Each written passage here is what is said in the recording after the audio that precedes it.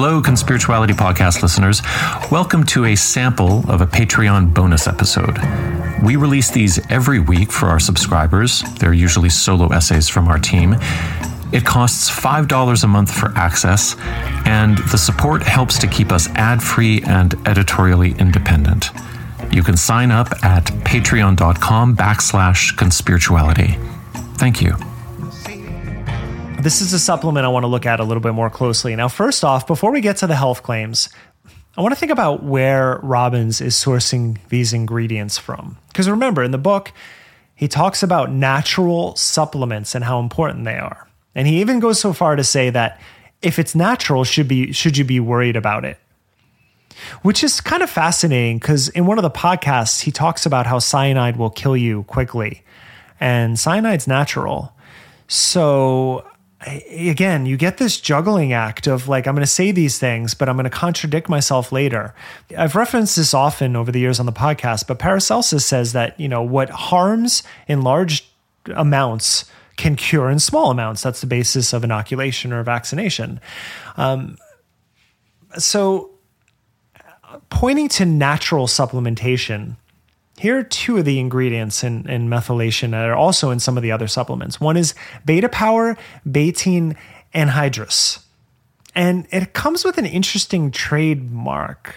Oh, that's because it's owned by DuPont, the chemical manufacturer, which merged with Dow Chemical in 2017. Now, as I said, a number of Life Force products contain this proprietary DuPont blend. And I just find it very interesting that you're hearing someone talk about the benefits of natural. And in 2019, DuPont ranked number 1 in the Toxic 100 Water Polluters Index. And the company has consistently been fined on their environmental record. In fact, in 2017 in West Virginia, the company had to pay out over $670 million to families that were affected by their unregulated toxic chemicals. But isn't that the grift, though? Create toxic chemistry while also producing the detoxification materials you'll need once the environment is polluted. I'm honestly not surprised that DuPont would want to affect your biology at every stage, but the fact that Robbins chose to source that ingredient from them kind of lets you remember that this is really about business and not health. Now, I don't know how this particular ingredient ended up in the bottles, but I do not find that a little suspect. And then there's another trademark substance in this blend for methylation. It's called Opitac glutathione, which, okay, at the very least, it's owned by a small organic farmer it's owned by Mitsubishi. Yeah, that's the company that in 2016 was involved in a fuel economy scandal. Now, the company admitted that it had been given the wrong information on fuel consumption from 2002 onwards, and they used inaccurate testing methods while selling one of their supposed fuel-efficient cars. Leaving the supplement grift aside, as I said, we'll get to that soon, I really have to wonder why Robbins is partnering with conglomerates that have terrible environmental track records. And again, to be fair, both companies have come out over the past year and announced that they're cleaning up their acts, which is what a company does after they get caught. So, but let's move on to the grift itself. What is methylation? It's a process accomplished by enzymes, which is a big component of Robbins' book overall. Now, methylation can modify heavy metals, can regulate gene expression, RNA processing, and protein function. And it has been recognized as a key process underlying epigenetics, which is the study of heritable phenotype changes that do not involve alterations in the DNA sequence.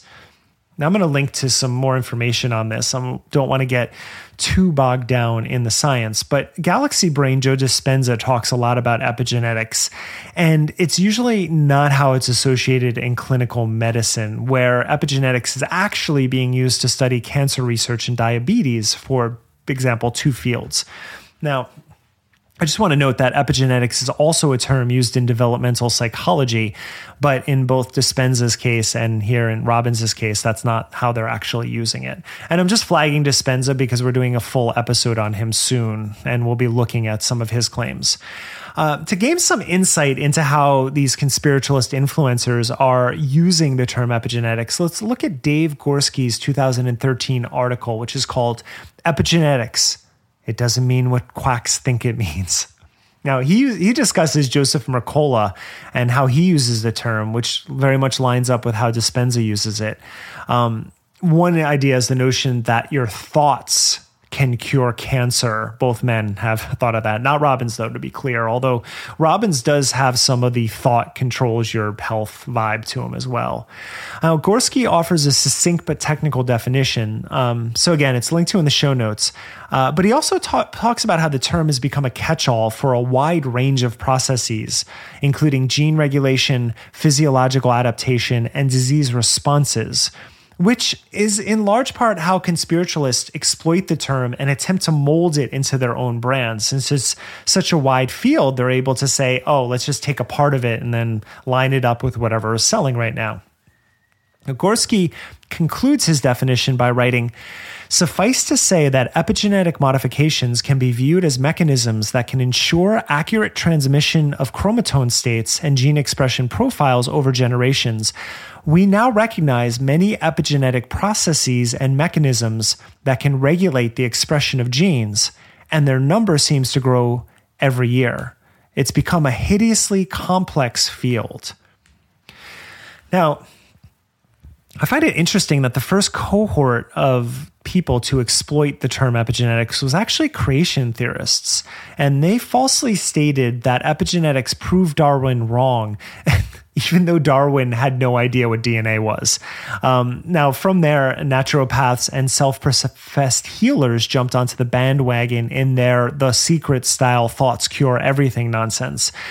So they're basically latching on to the latest sciencey buzzword to sell their courses and books and supplements, whatever else they're selling. Gorski concludes by writing that understanding epigenetics is likely to help us understand certain long-term chronic diseases, but it is not, as you will hear from complementary alternative medicine advocates, some sort of magical panacea that will overcome our genetic predispositions. That's really important.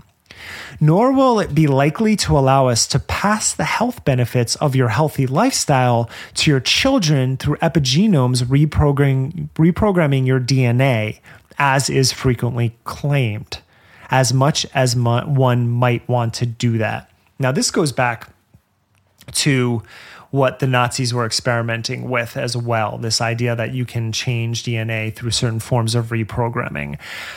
That happens, but in a different way in the field as we're looking at it today.